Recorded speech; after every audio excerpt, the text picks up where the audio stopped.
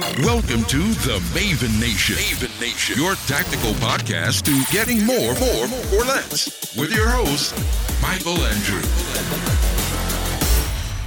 Good morning, everybody. Michael the Maven here. Today is July 21st, 2017, which means tomorrow we are launching the Efficiency Playbook. We're going to have a few special episodes. Typically, we're going to go Monday, Wednesday, Friday. We're going to go through the weekend and even through next Monday or Tuesday, 5 days in a row, simply because we want to make sure that you get your opportunity to download the Efficiency Playbook.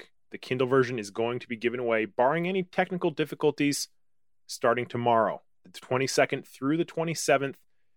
Go to my blog, michaelthemaven.com, to get the sign up. We will send you the link as soon as it's available if there is any problems. But this is something I can only do it once every 3 months, according to Amazon rules, and I want to make sure that you guys get your chance for your free copy. Today, we're going to be talking about something very interesting, something I didn't really know the name for, but I realized as a teenager was that when I was emotionally invested or financially invested into something, it clouded my judgment. And this is common for everybody. Is that when you have time invested or money or emotion, it is harder for you to make objective decisions. And this is something I want to make you aware of and give you this advantage to take this wrapper off of your mind, so to speak. I noticed it originally when dating as a teenager. My brother Aaron and I, we figured out, I don't even remember how we did this, but we figured out that if I was dating somebody, Aaron would have better advice for me on how to deal with her because my judgment was clouded. When he was dating somebody, he would come to me and give me certain situations, and I could give him answers immediately that he couldn't see because he was emotionally invested. Later on in life, I saw this with companies that I've consulted with, is they would have a problem, and when advice was given to them about using an external resource, they were resistant to it. They didn't want to accept it because it came from another place. So like even now when I consult for my own business, I have certain friends that I go to because I know they are not emotionally or financially invested and they can see the situation more clearly. So this is a phenomenon that I've been wondering. Programmers, great example. Sometimes I hire and fire programmers. So I'll have some code, I'll take the code to this other programmer, and they'll say, hey, that's not our code. We can't work on it. We didn't make that. So there has always been this phenomenon that I've seen, this resistance to ideas that did not originate with you. What things that we're not familiar with, we're automatically a little bit resistant to them. Okay. And so this also ties into the investment part of clouding our judgment. So I'm reading this great book right now called The Universal Principles of Design, and it basically just came out and said, this is what it's called. It's a great book. It's a summary of design principles from different sources, but wow, just an incredible book. This phenomena is called not invented here. Robert Clagett, an MIT student in 1967, is the one who is credited with the formal definition of not invented here in a paper that he wrote called The Receptivity to Innovation. And the idea is basically that when you are dealing with a new idea, new technology, new language, new product that is coming from an external source, there is going to be this psychological bias against it, even if it is superior to what you are currently using. And I've seen this so many times. Oh, that's not my workout program. Oh, that's not my diet. And the problem with this is it is limiting our options. So if you read the Efficiency Playbook, there's a chapter 11 called The Spyglass.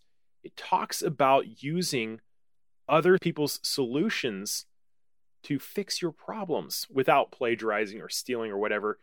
And suffice it to say that there's this tendency to believe that everything that originates with us is the best. And this is not the case. The chances are that if you have a problem, somebody else out there has already solved it.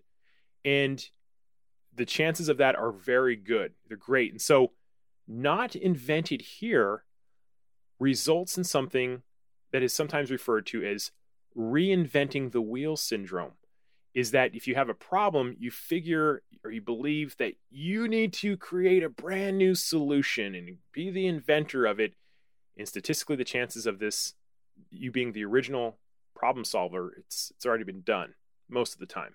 Now, that's not to say that all foreign ideas and solutions in tech is superior simply because it's unfamiliar. It's just going to say that you have a bias against the fact that sometimes it is. So the question then becomes, how can you tell when a foreign idea or tech or whatever is superior to your own? And I'll give you the answer right now.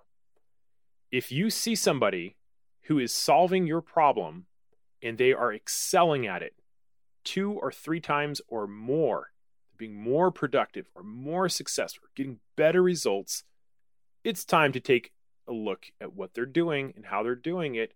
And again, I talk about this in the book. I'm not talking about plagiarizing or copycatting. I'm talking about using free ideas and free solutions that already exist to solve your problems.